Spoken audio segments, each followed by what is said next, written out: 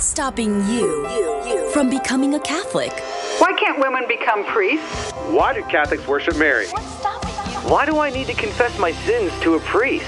Where is purgatory in the Bible? What's stopping you? I think the Pope has too much authority.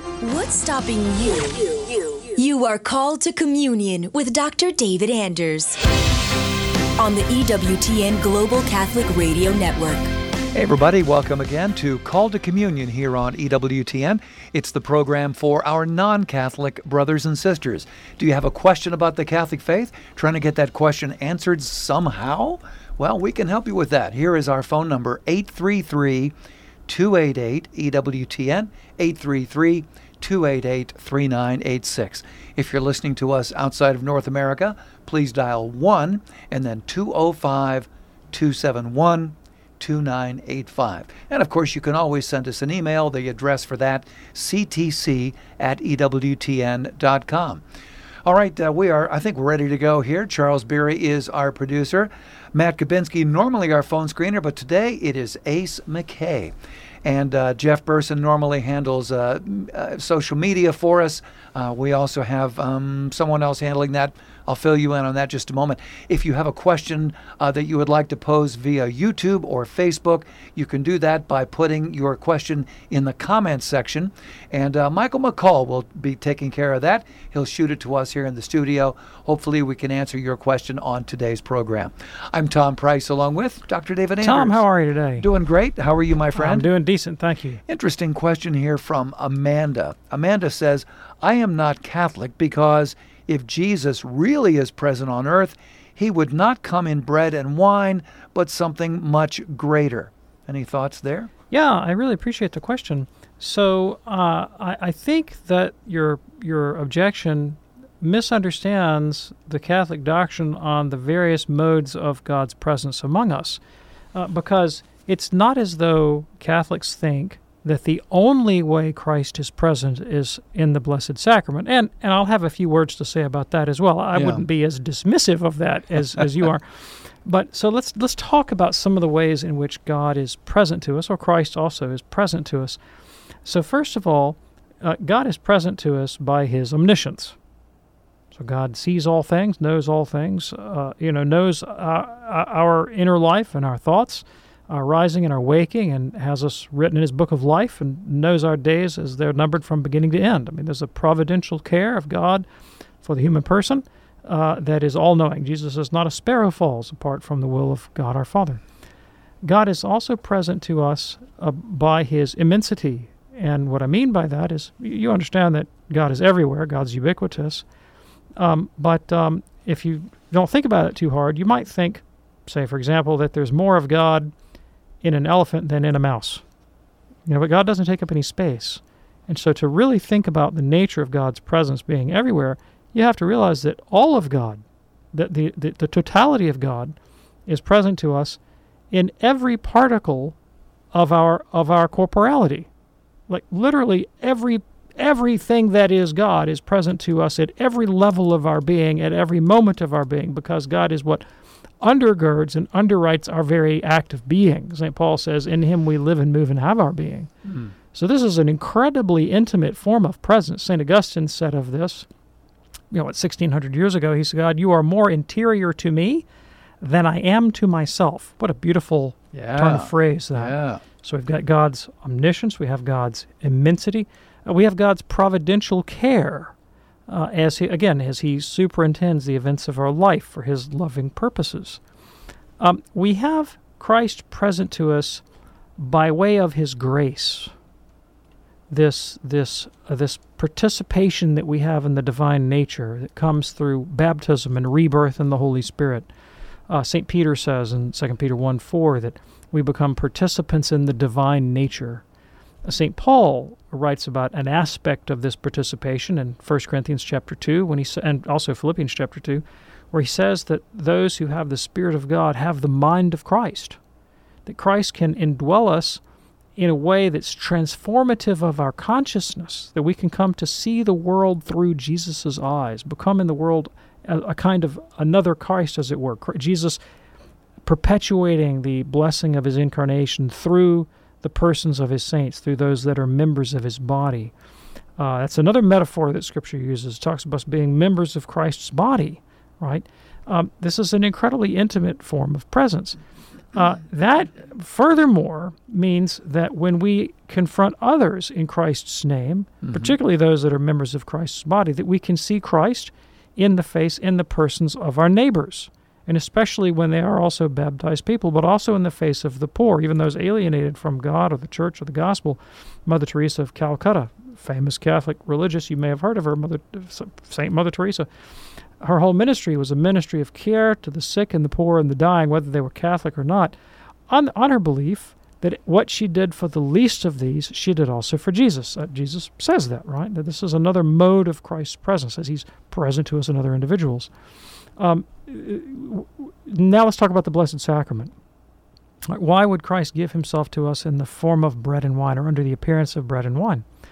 Well, a lot going on there. So at one level, St. Paul says, 1 Corinthians 10, that those of us who partake of this one loaf are one bread, one body in Christ. That the Eucharist, as the central rite of the Church's worship, is the occasion to bring this collectivity, this family of God, together in one place under one common creed, one common confession, one common experience of charity and faith and union. And so we meet Christ not only in what we call the consecrated species, which is the physical host of Holy Communion, but in the community that comes to form around that for purposes of worshiping God together. Then, of course, there is the question of the real presence itself. And you suggest that this is somehow unworthy of God, unworthy of Christ to make his body and blood present to us in this way. Well, you're not the first to make that charge. And of course, that's what Christ's own hearers suggested in John chapter 6 when he said, "My flesh is real food, my blood is real drink." They didn't like that teaching, so they walked away. The disciples said, "Who are we going to go to, Lord? You have the words of eternal life." So why might Christ give himself to us under this form? Well, one reason, of course, is that we might offer him back to the Father in sacrifice. St. Paul says, offer your bodies as living sacrifices. This is your spiritual act of worship. And then finally, as we commune in Christ's body through the physical reception of Holy Communion, it is both a symbol and a reality. The reality of Christ's body, blood, soul, and divinity, but a powerful reminder of Christ's desire to be intimate with us, to be present to us in the most tangible way possible, namely through this act of Holy Communion. Amanda, thank you so much for your comment. If you would like to give us a call, lines are open right now at 833-288-EWTN. That's 833-288-3986 for Call to Communion on EWTN.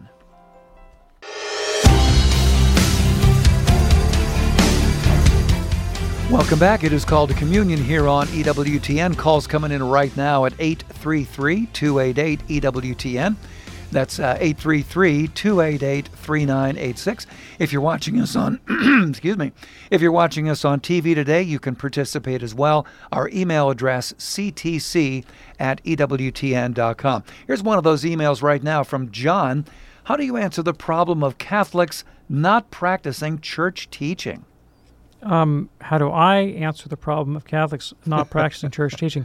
Well, by attempting to follow church teaching. That's number one. Yes. By elucidating church teaching, and that's what we do on EWTN. We try to, this is what the church teaches, right? Yes. This is our obligations. These are what we need to believe. So we try to make that clear, try to live by example if possible, although I admit to being a fairly poor example, but, I'm working on it, work in progress.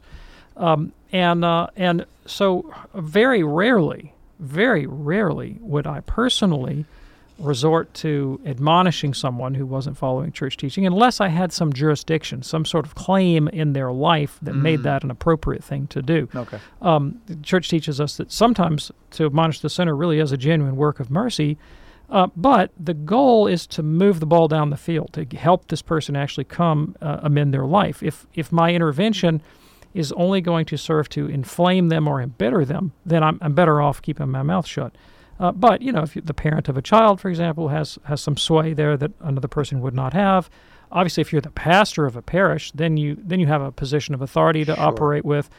So it kind of depends on the relative position and the relationship of the folks involved as to whether or not you should say something. And very often, if you have a family member or something, but maybe you're not their parent, or maybe they're a grown child, they already know what you think. Sure. And so you're telling them what they're doing wrong. Probably, like, that didn't work for the first 30 years. It's not going to work now. Yeah. And so we have to try a different approach. All right, very good. And John, thanks so much for your email. If you're ready now, let's go to the phones at 833-288-EWTN. We begin today with Chris in Iowa, listening on Sirius XM Channel 130. Hey there, Chris. What's on your mind today? I have a question for Dr. Anders. I've been working on my imitation of Christ, taking each chapter independently. And my question is this. The way Thomas à Kempis approaches nature is really kind of a negative thing and something we need to pay attention to. But St. Augustine, for example, is always talking about natural law being one of those things that at some level explains why what we do is correct. So I'm struggling with the difference between Thomas à Kempis and nature and St. Augustine and natural law. Yeah, sure. Thanks. I really appreciate the question. So I don't really consider à Kempis to be a theologian at all. À Kempis and the Imitation of Christ are devotional books that are useful exhortations to piety in the pursuit of virtue and holiness and sanctity. And there is a bit of kind of a sentimental approach in à Kempis. I mean, the form of the book is presented as a dialogue between Christ and the soul, so there's some artistic, literary elements there that are really not the language of strict theology. Okay. And he's part of a movement, and he has a sort of location in time and space and history, and the so-called Devotio Moderna of the Brethren of the Common Life, this Dutch religious order that he was a member of, and they have their own sort of spiritual emphases, and when the world of spirituality is very different from the world of theology. Spiritualities, and they come in the plural, are really ways of praying, ways of thinking, ways of orienting one's life in an attempt to imitate Christ and to grow in holiness. But spiritualities are really peculiar and kind of particular to the individual temperament and the individual soul. And so I always advocate, not just me, I mean, this is the Church's teaching, that you find the spirituality that helps you grow in holiness.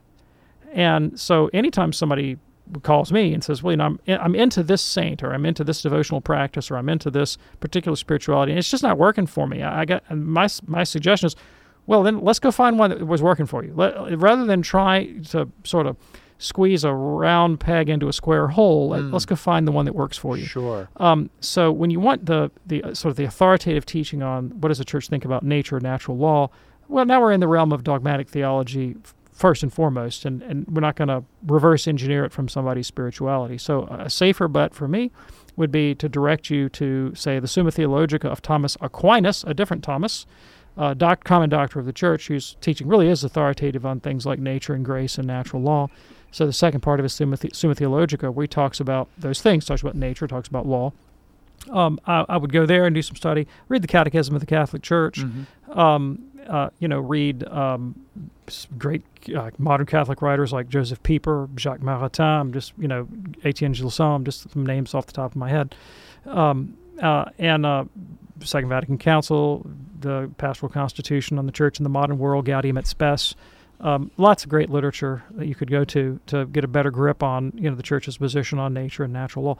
You're right. Natural law is absolutely obligatory. It's the bedrock of our moral thinking. And I will acknowledge that there are some Catholic devotionalists down through the centuries who, in a kind of enthusiastic asceticism, will say nasty things about their bodies and say some nasty things about the natural world, but it's from a particular point of view. It's like it's someone who's struggling with that sort of the clinging of the flesh and the trying to break free of temptation. And I wouldn't take that kind of language, since it's devotional language rather than theological. I wouldn't really take that with the kind of strict literalism that you would use, say, in the writings of St. Thomas Aquinas. So I hope that gives you some perspective. And you're kind of comparing apples and oranges. By way of contrast, I'd like to suggest another book to you, and that is the book The Mind's Journey into God by St. Bonaventure. All right? Bonaventure is earlier than à Kempis. He's a 13th century theologian, Franciscan.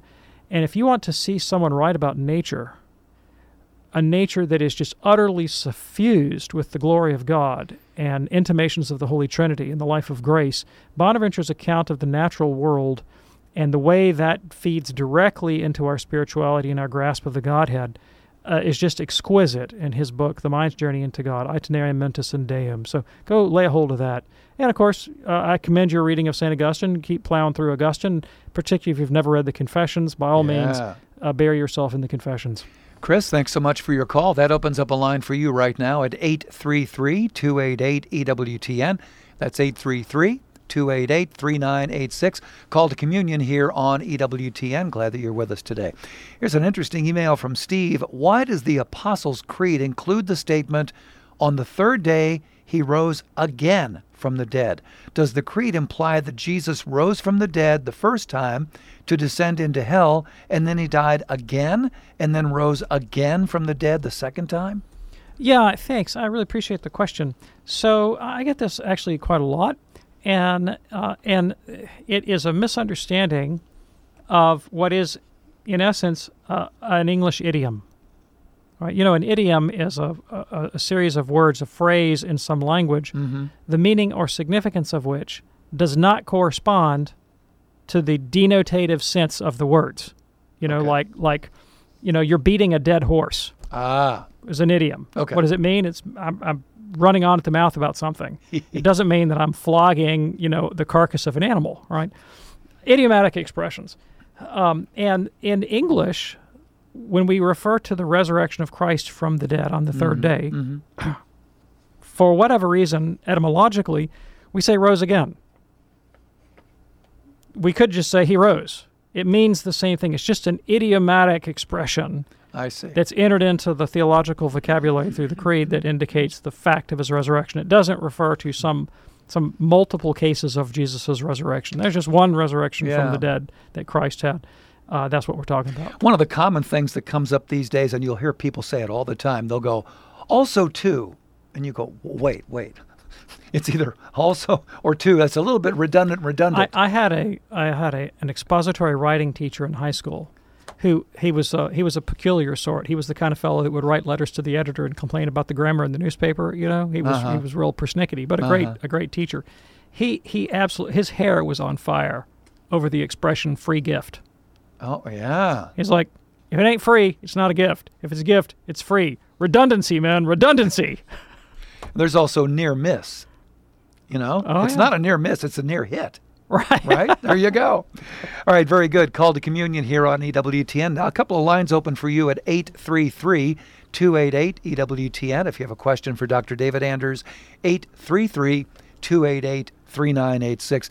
An email here from Abina. As a practicing Catholic, is it sinful of me to visit a couple's home who have a child, but they're not married? Well, if it is sinful, then Jesus was in a lot of trouble. Yeah. Right? That's a lot of what Jesus did with his time. He was teaching the disciples in secret. He was expounding parables in public. Mm-hmm. When he wasn't doing those two things, well, the other two things he did was run off to the desert and spend time alone in prayer and go visit people's houses who were in irregular situations.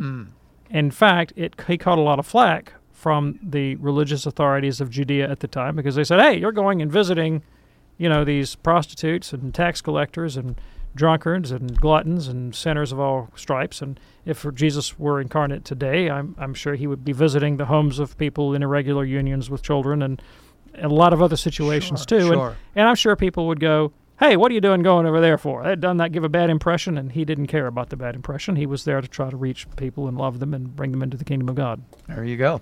And Abina, thanks so much for your email. Here's an email now from Robert. I'm asking today about the Catholic understanding of predestination and how it relates to Romans 8, verses 29 and 30. I have heard Catholic apologists say things like, the Catholic understanding is not the same as Protestant understanding. Some are predestined, some aren't, or that some would be predestined for hell. All that seems unjust. That's from Robert. Yeah, thanks. Appreciate the question. So the Calvinist, not the Catholic, the Calvinist idea of predestination is that God specifically determines the fate of every soul from eternity past and ordains them either to heaven or hell for his own inscrutable purposes without consideration of their foreseen merits or just deserts. I'm going to make, a third of the human race for heaven and 2/3 for hell, and isn't that wonderful? And that's the Calvinist position. And it's called double predestination because it includes the idea that God decrees the damnation of souls before they've done anything good or bad, or before they've even been created. That is what the Catholic Church rejects.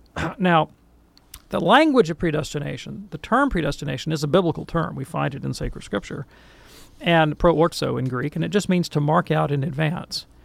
And there have been a lot of ways that this concept was employed or understood in theology down through the centuries, and some of them are allowed and some of them aren't. And there's really a variety of opinions within the Catholic tradition. For about the first 4 centuries of Catholic history, there was very little in theology about the idea of God foreordaining the salvation of any particular individual, because the Church put a very, very heavy emphasis on the doctrine of the freedom of the will, and as well as God's universal will to save everyone. And so those two things really mitigated against an idea of sort of special election to salvation for a few. And what changed the tide was the commentaries of St. Augustine of Hippo. And when St. Thomas began to study the book of Romans, St. Augustine. When St. Augustine began to study the works of St. Paul, he found this kind of language, and he began to lean a bit more heavily in the idea of God's providential control of the individual soul and election to salvation. How does that work out with free will? How does that work out with divine benevolence? How does that work out with the universal will to save? Well, there have been different answers in Catholic tradition to that question. Let me give you a few of them. So one of them is there's a position in theology called Molinism. It's an allowable position. It's not dogmatic. You don't have to hold it, but there are Catholic theologians that do, that say that God grants grace, he determines to grant grace, based on his foreknowledge of how humans will or won't freely cooperate with it. And so it requires God's knowledge of counterfactuals. He needs to know what would have happened if. And so that there's a kind of intelligibility to God's gift of grace, why some would have more grace than others, why some would get grace or some wouldn't. There are others that say, no, that still ascribes too much to the human person. God gives sufficient grace to everyone, enough grace for any individual to be saved, but the efficacious grace that sort of sees you to the end, well, that he grants to a few based on some inscrutable criterion that we don't know, but that he elects no one to damnation. And that's another position that's allowable in Catholic theology. I will now speak sort of off the cuff. I'm going to depart from the language of dogmatics and deal more in biblical theology. That's my personal opinion. Okay. I think the whole idea of predestination and election that we find in Scripture, it really has to do with the election of individuals and groups for some purpose in salvation history, like the election of Abraham, the election of Moses, the election of Christ himself, is there for the sake of the world. And the context in Romans 9-11 is about groups of people. It's about Jews and Gentiles in relationship. And the language there is about why does God choose Israel, right? It's not for Israel alone. It's for the sake of the world. God chose Abraham not to be a blessing to himself, but that through him all nations would be blessed. We as Catholics, who are called to be a part of the Catholic Church, are elect in Christ as members of the Church, which is that instrument that God has put in the world to do good to the whole world. And so it's an election to service. It's an election to a vocation to holiness, an election to being the presence of Christ in the world to bring salvation to as many people as possible. And I don't have to get hung up in the metaphysics of divine foreknowledge and final judgment, and certainly not in the nastiness of Calvinism. Well, that's a relief. Robert, thank you so much for your question today. Coming up in a moment, it'll be Rob, a first-time caller from Boise, also Barbara in Corpus Christi. Lines are open for you as well at 833-288-EWTN for Call to Communion. Do stay with us.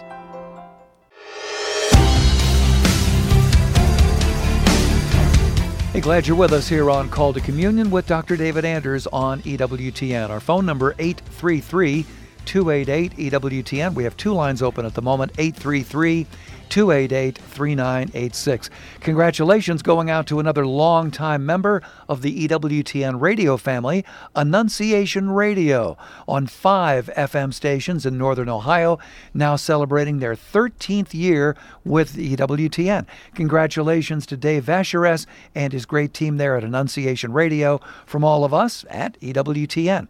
Back to the phones now. Here is Rob, a first-time caller in Boise, listening on the great Salt and Light Radio. Hey there, Rob. What's on your mind today, sir? Howdy, gentlemen. My favorite show on the station is you guys. It's a pleasure. Thank you. So I don't want this to come across the wrong way, but at the church that I've recently started attending, there's a gentleman, one of the pastors, that has such a heavy accent, and I don't begin to know where the gentleman's from, and it doesn't matter. I cannot understand him. And I mean, the gospel is my favorite, one of my favorite parts of Mass, and I cannot make a thing out of this person saying. I realized I've thrown you a heck of a curveball here, that they're probably, short of changing churches, and this one's, right in my neighborhood, and I believe there's an importance to that. So, but anyway, I don't know if there's anything I can say to them, or maybe it's, I hear fine, but it's just, and I doubt I'm the only one, but maybe it's a question of conditioning, or I don't know. Yeah, thanks. I really appreciate the question. First of all, I understand exactly where you're coming from, and I think we've all been in that situation. Yes. If you live in the 21st century Catholic Church in North America, we know what you're talking about. And not just North America. I mean, lots of places in the developed world. So let me say a few things, first of all. One is that I have a profound appreciation for the extern clergy from foreign lands that have given their lives in service to the American Church. And in my Catholic life, I've been Catholic for 20 years, and I've had a lot of these fellows come over and serve me pastorally. Some of them, can't preach their way out of a paper bag because their English is so poor. I mean, that's just a fact of the matter. It's true. Almost 100% of the pastoral care that my family has received, I'm talking like intimate accompaniment, people who've been there for us in times of crisis, have either been foreign-born clergy or they have been Catholic religious. This has been my experience, that the American-born clergy with good English have not been, in my life, first in line to provide pastoral care to my family when we had great personal needs and crises and funerals and deaths and tragedies and all that sort of stuff. It's been the foreign-born clergy and then the religious, not the diocesan priests, who, by and large, have been the first in line to help us. And our own spiritual situation would be vastly worse but for the care of many of these selfless and virtuous men to whom I owe an incredible debt of gratitude, and they know who they are in my life, and we tell them all the time how much we appreciate them. And sometimes I wish we had 50 of them instead of just one. All right, so I don't want to say anything disparaging about the lives of priests that have given across the country, across the planet, across the oceans, to give their lives in service to my family and to our church. So I'm deeply, deeply, deeply appreciative of them. It is unfortunate that some of them are deficient in the language department. All right. Normally, of course, according to the Code of Canon Law, a pastor is obliged to make provision that the Word of God be proclaimed in its entirety to those living in the parish in such a way that he can preach a homily on Sundays and give catechetical instruction and foster works by which the spirit of the gospel is promoted and the alienated can be reconciled and all the rest of it. I mean, this is a major part of his pastoral duty. The Code of Canon Law also teaches that the laity are free to make their needs known to the pastors of the church, especially their spiritual needs. And according to the competence, knowledge, and prestige that they possess, they have a right and sometimes they have a duty to manifest to their pastor or to the bishop their opinion on matters that pertain to the good of the church and the salvation of souls. So, there's your frustration that you feel like the gospel is not being adequately proclaimed because it's not in an intelligible language is a very reasonable concern. That is a very reasonable concern. But what can the diocese do about it? Yeah. That's the difference. That's the challenge. the fact of the matter is, in many dioceses, there just are not enough ordained persons going around to say all the masses and meet all the pastoral needs that are there. Now, I'm not saying you'll get any traction on this. There are some ideas, right? I mean, you got to be creative. In a parish, the pastor is not the only person who is authorized to proclaim the gospel and to preach the homily. All right? There can be a parochial vicar. If the priest is the parochial vicar, a deacon can also read the gospel and preach the homily. Mm-hmm. So, if you have a deacon in your parish who can speak intelligible English and give a decent address, I mean, you could always have, I'm not saying you'll get anywhere, but you'd always have the conversation with the pastor or with the bishop. Hey, you know what? We love Father so-and-so, but we just cannot understand a word he says. But, Deacon Bill over here, he preaches a mean homily in English and colloquial English at that, and we can follow him. You think maybe we get Deacon Bill up in the EMBO a little bit more frequently, and Father can say Mass, but we could have a different homilist, and at least to, give instruction in the faith. That's always a possibility. Rob, thanks so much for your call today. Call to communion here on EWTN. Back to the phones, and Mary, listening in Wisconsin on EWTN television. Mary, what's on your mind today? Yeah, recently a concern has come up, and we're wondering how many times you can receive communion in a day. Right. Thank you. You can receive communion twice in a day. Twice in a day. Twice. No matter what the Mass is? Doesn't matter. Now, if Mary serves me correct, if you can receive Mass, you can receive communion the second time at Mass if you attend the whole Mass. Right? So if you've been to Mass in the morning, you receive communion, you don't need to go out and just go to a communion service in the afternoon, right? You can go to Mass again. You can receive 3 times with the pastor's permission. But depending on the context, I would offer this counsel, okay? Communions are not more effective because of the numerical repetition. And so it's not like you get 3 times as much Jesus in a day. Christ's quantity, that's one of the accidents, that's one of the properties of his physical body, is not present in the host. It's the substance of his body, blood, soul, and divinity, but not his quantity. He's not, 5'10" and 170 pounds or whatever. That's not there. So you're not going to get quantitatively more of Christ. And grace doesn't work by mathematical proportions. So neither do you get 3 times as much grace. Grace increases in us according to our charity, not the frequency with which we repeat liturgical actions.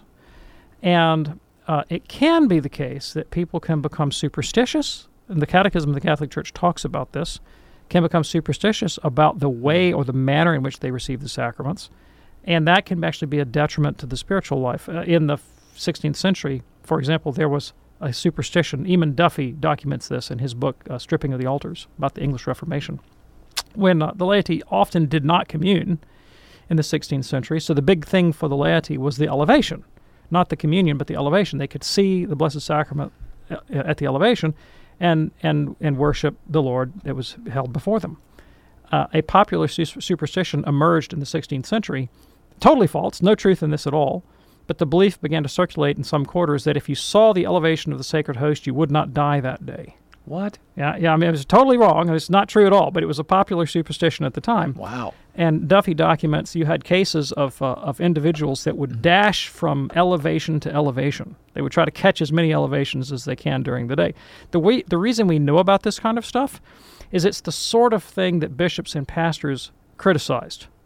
And they would say, guys, that's superstitious. Come on, don't do that. That's not about how many times you see the elevation in a day. It's about how much love is there in your heart for Christ and neighbor. And so that's the ultimate goal. But you can go twice, 3 times with permission. But again, I think the context, like if you go to a Mass and then let's say you go to a wedding later or something, you have a good reason for the context to make that make sense. Mary, thanks so much for your call. Let's go now to Betty in Newburgh, New York, watching us on EWTN television today. Betty, what's on your mind? Betty in Newburgh, are you there? Yes. Hi, go right ahead. Okay. I went to Catholic. I'm 86 years old, and I went to Catholic school in the 40s. And I was taught that when Adam and Eve sinned, God closed the gates to heaven. And when our Lord died on the cross, he died on the cross to open the gates of heaven so we could go to heaven. And he became man to show us how to get to heaven, how to live. Pick up your cross and follow me. But I hear the other religions, and everyone is saying he died to pay for our sins. And that blows my mind. I don't understand. I never heard that for growing up. How can he die for our sins? We can, you can't live in sin all your life and say, our Lord, we're saved. Our Lord died for our sins. Can you please explain to me what the confusion is and why our Lord died? Sure. Absolutely. Wonderful question. Can't think of a better question. Thank you so much. So, how does Christ save us? And that is the ultimate question. How is it that the life and death and resurrection of this man can bring about the salvation of the world? And the truth of the matter is in several ways. It's not just one way. It's a multifaceted approach. It doesn't just do one thing. It does a lot of things. One of the things that Jesus did, you already mentioned, and it's tremendously important. He came to give us an example. St. Peter says that Christ died leaving us an example that we should follow likewise. Jesus says, if you want to be my disciples, take up your cross and follow me. To follow the example of Christ is integral. It's not optional. It's an integral part of what salvation consists in, to follow the example of Christ. He also came to give us teaching. When he sent the disciples out after his resurrection to make disciples of the whole world, he said, go into all nations, make disciples, baptizing them in the name of the Father, Son, and Holy Spirit, and teaching them everything I have commanded you. So he saves us by his example. He saves us by his teaching. Right? Now, here is a really subtle thing that Jesus did. Very cool, very good stuff, but it's a little bit deeper. Christ came to be the second Adam. You mentioned that God closed the gates of heaven when Adam sinned. And in Adam, all of us fell. We lost that gift of grace in Adam's fall. Christ came to be the second Adam, to recreate the human race. And see, if we're created, if our lives are kind of biologically, as it were, patterned after the genetic structure or the biological pattern of the first Adam, Christ came to do that in the spiritual realm, to create a kind of, if you will, a DNA blueprint, but for spirituality rather than for biology, and to infuse that into us spiritually through the gift of his Holy Spirit. And in that way, he's a second Adam. And we enter into that life of Christ through baptism, through grace and the sacraments and faith. St. Paul says that we die with Christ in baptism and are raised again with him to new life. And that we come to possess Jesus' mind. 1 Corinthians 2, he says we have the mind of Christ. So the way Christ thought about things, the way he related to his Father God, the way he related to his neighbors, that comes to be infused within us by the Spirit of God, changing our character, making us more like Jesus. So we come to think and see the world as Jesus did. So it's not just seeing Christ out there as an object outside of me and obeying his teaching and following his example, but those things now become an inner principle within me. This is when Jesus said in John 14, if you love me and keep my commandments, my Father and I will come to you and make our dwelling within you. So that indwelling Christ, changing our character and our thinking and our affectivity and our emotions and how we understand things, it's a critical part of the way in which he saves us. And, if you're in Christ, if you're connected to him, Christ overcame death, hell, and the grave, rose again on the third day. Have you ever watched a train with a long, like got an engine with a whole bunch of train cars after it? And the engine goes down in a tunnel, maybe goes down real deep, and then comes out the other side. And imagine if you're the caboose, and you see the engine go down in the tunnel, and you don't see where the tunnel ends. But somehow, around a corner, you see the engine come out the other side of the tunnel. You still hadn't gone in the tunnel yet. Yeah. But you see the engine come out. You're not afraid of the tunnel because you know that you're connected. And if the engine goes down and comes out, you're going to go down and come out. In that way, if we're connected to Christ, he descended to the dead and rose again. We're the caboose hooked up to his train car. We follow him down, we follow him back up again. All right? That's also part of the way in which Jesus saves us, by incorporating us mystically into his own body that conquered death, hell, sin, the grave, rose again from the dead.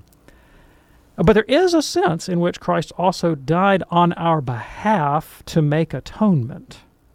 Atonement means reconciliation with God. We offended God by our sins. Christ offers God the Father something of infinite value, namely his own life as a sacrifice. Christ is the high priest who offers himself on the cross. And just like in the Old Testament, worshipers would bring a calf or a bull or a goat, and they would offer it, and God would accept that offering as a gift of love, and he would, grant some boon. Christ offers himself, and in recompense for this great gift of self, God pours out on Christ's body, which is the church, the gift of grace and the Holy Spirit. And so that also is an important part of the way. And so that's why when you go to confession, you confess your sins to a priest. The priest can forgive you. We have absolution and forgiveness of sins because Christ merited that for us by the gift of himself, by his own self-sacrifice. But there's an important way in which this idea in the Catholic Church is different from non-Catholic religions. And you pointed out that there's some non-Catholic churches that talk about Jesus dying for their sins. And when they use that language, they mean something else. Some of those groups think, and this is wrong, this is not what the Catholic Church thinks, but some of those groups think that Jesus was actually punished by God, that God punished Christ for our sins, that God poured out his wrath on Christ for sins that Jesus himself did not commit, but that God imputed to him as if he had committed them, so that he could then go and forgive sinners scot-free, as it were, because he'd already punished them in the person of Christ. Yeah. Catholics don't believe that. We don't believe that because it makes God into an unjust tyrant. God doesn't punish the innocent to acquit the guilty. God changes the guilty to make them innocent. And that's the Catholic view. All right. Betty, thank you so much for your call today here on EWTN's Call to Communion.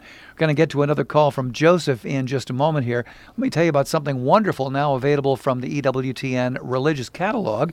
It is the San Damiano Crucifix. Now, if you've watched the Mass on EWTN television, you've seen it because we've got one, a big one, right there in the EWTN chapel. All Franciscans cherish the San Damiano cross as a symbol of their mission from God to commit our lives and our resources to renew and rebuild the church in the power of God. So the one we're talking about today, it is framed in a beautiful gold-finished wood molding, handcrafted right here in the USA, 15 inches by 20.5 inches. It has a sawtooth hanger on the back. Check it out. It's available now at EWTNRC.com. Buy Catholic, shop Catholic, EWTNRC.com. Here now is Joseph in Henderson, Nevada, listening on Sirius XM Channel 130. Hey there, Joseph. What's on your mind today, sir? Hi, Tom. Hi, Dr. Anders. First off, I want to, as always, thank you guys for the great program you put and how much inspiration you guys have given me to press forth in my own vocal ministry in the future of a podcast. But my question for Dr. Anders today is regarding how to remain faithful to my Catholic faith without seizing into my emotions. So what's been going on is I've been attending my parish for the last, 15, 16 years, very long time. My family kind of helped build the parish. But I noticed something about our priest, about our pastor. The older I've gotten, he gets up on the altar, he'll preach about really good stuff, things that we should practice. But then when I feel like I want to have a more personal relationship with him or close relationship with him, I feel like he kind of, I don't want to say ignores, but I'll just say it very respectfully. I don't think he lives the faith that he preaches. I don't think he lives what he preaches, and it kind of has made me angry and kind of like tell my family over the last few months, those Protestants, you're going to see more of them in heaven than you're going to see Catholics. And I hate to say it, but I got to be honest, Catholics to me have been kind of proven themselves to be at least a majority that I have seen, to be, they go to Mass, they pray the rosary, but they really don't live the faith, the beautiful faith that it is. And then I'll see, like, converts from Islam who become Catholic. Like, there's a priest in Lebanon who became Catholic, and he's a priest now, and I just am like, wow, he's so true to his faith, and he feeds the homeless. So, Dr. Anders, if you can kind of give me some reassurance on how I can help and sure. I really appreciate the question. Thank you so much. So, the church is not the cleric. The church is not the pope. Yeah. The church is not the bishop. The church is the people of God. Christ said of the people of God that it would contain tares and wheat, good and bad. Yep. That judgment comes at the end, and God will, divide the sheep from the goats and lay out the judgment of souls and all that sort of thing. So, when you're seeking out pastoral care or maybe a spiritual mentor, don't be a respecter of persons, and certainly not of the collar. Honestly, just because somebody wears a collar doesn't make them holy. My counsel is to find mentors who are holy, who have what you want. In my life, I have been blessed that I have known pastors that behave scandalously, but God has always seemed to give me at least one Catholic cleric in my life who was exemplary and showed unfailing solicitude to me and to my family. And typically, those men have not been pastors of parishes, have not been people of power and influence in the church. They have been parochial vicars. They've been junior clergy. They've been religious. Sometimes, if they are pastors, they may be pastors who have been sent to the hinterland, right, that are not in charge of the biggest parishes, that have the most powerful appointments. Mm-hmm. They're not ladder climbers. They're not politicians. They're not out for their own self-aggrandizement. They're not careerists. The Pope is always criticizing priests that become careerists and try to advance their career over the pastoral needs of the people. And there are plenty of priests out there who are holy, self-sacrificial, kind, loving people who want to give themselves for the good of the church and for the good of souls, that don't seek the highest place at the table. And so guess where you're not going to find them?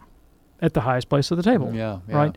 And so, I would ask around somebody that you trust, people that you trust, like, who do you know that you think is, a genuine, who should I go to for spiritual direction? Who should I go to for pastoral care? Who do you think really cares? And so you'll find somebody in that that way, Sure. Maybe a deacon, maybe a religious, maybe a layperson, right? In my life, I've always been blessed to have at least one good priest in my life, and I always kind of one at a time. I never get overloaded, just what I need, just what I need at that stage of my life.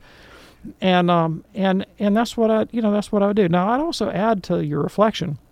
Look, I know there are pastors that don't live the faith generously, and that can be a great scandal. I am very conscious of how I fail to also live the faith generously. Right? I know that I screw up, mess up a lot, have to go to confession. And there are some people that think I'm a great guy, and there's some people that, think I'm like the worst guy they've ever seen on the planet, and folks that, don't like me and are quick to point out my faults. And I'm sure in their eyes, maybe I'm a scandal to the faith. Right now, I pray that I'm not, obviously. But my point is, priests are human beings, and so am I. And so am I. And so when it comes to my own pastoral care, I want to seek out that pastoral care that's going to be good for me in my spiritual life. But when it comes to judging souls and making an evaluation about who's going to go to heaven and who's not, I'm going to be really careful, because I know what Jesus said about taking the log out of my own eye before I take the splinter out of my neighbor's. And that priest, this or that priest, maybe they do have a moral failing or a character flaw or a personality quirk that's really deficient. Maybe they're not very good at their job. Maybe I do too. Yeah. Appreciate that. Joseph, thanks for checking in from Henderson, Las Vegas area. I'm sure there's some wonderful folks there that you can look toward. As we're heading out the door here, a quick question from John on YouTube. The teaching on what is allowed in Catholic dating and even marriage seems to be one of the biggest stumbling blocks in following the faith. Could you speak to this? Yep, it is a stumbling block in following and coming to the faith for many people. For others, it's a motive to come to the church, right? When you have finished exhausting yourself through the ravages of the sexual revolution, and you're ready to live a different way that treats your body and other people's bodies with dignity and respect, then the theology of the body in the Catholic Church is the place for you to come to. And the teaching of the Church, the official teaching. The teaching of the Church. It's beautiful. It's beautiful stuff. Mark Regnerus wrote a book called, I think it was called Cheap Sex. It's a sociology about what has happened in the lives of people, women in particular, in this libertine sexual culture. And it's not good. It's not good for people, right? So the Church's position takes a lot of discipline and effort, and it can be challenging. But the payoff is there. It's real. Better believe it. John, thanks so much for your question. And Dr. David Anders, thank you, sir. Thank you, Tom. We'll do this program Monday through Friday on EWTN Radio. We hope you join us next time. I'm Tom Price. Until then, have a great day.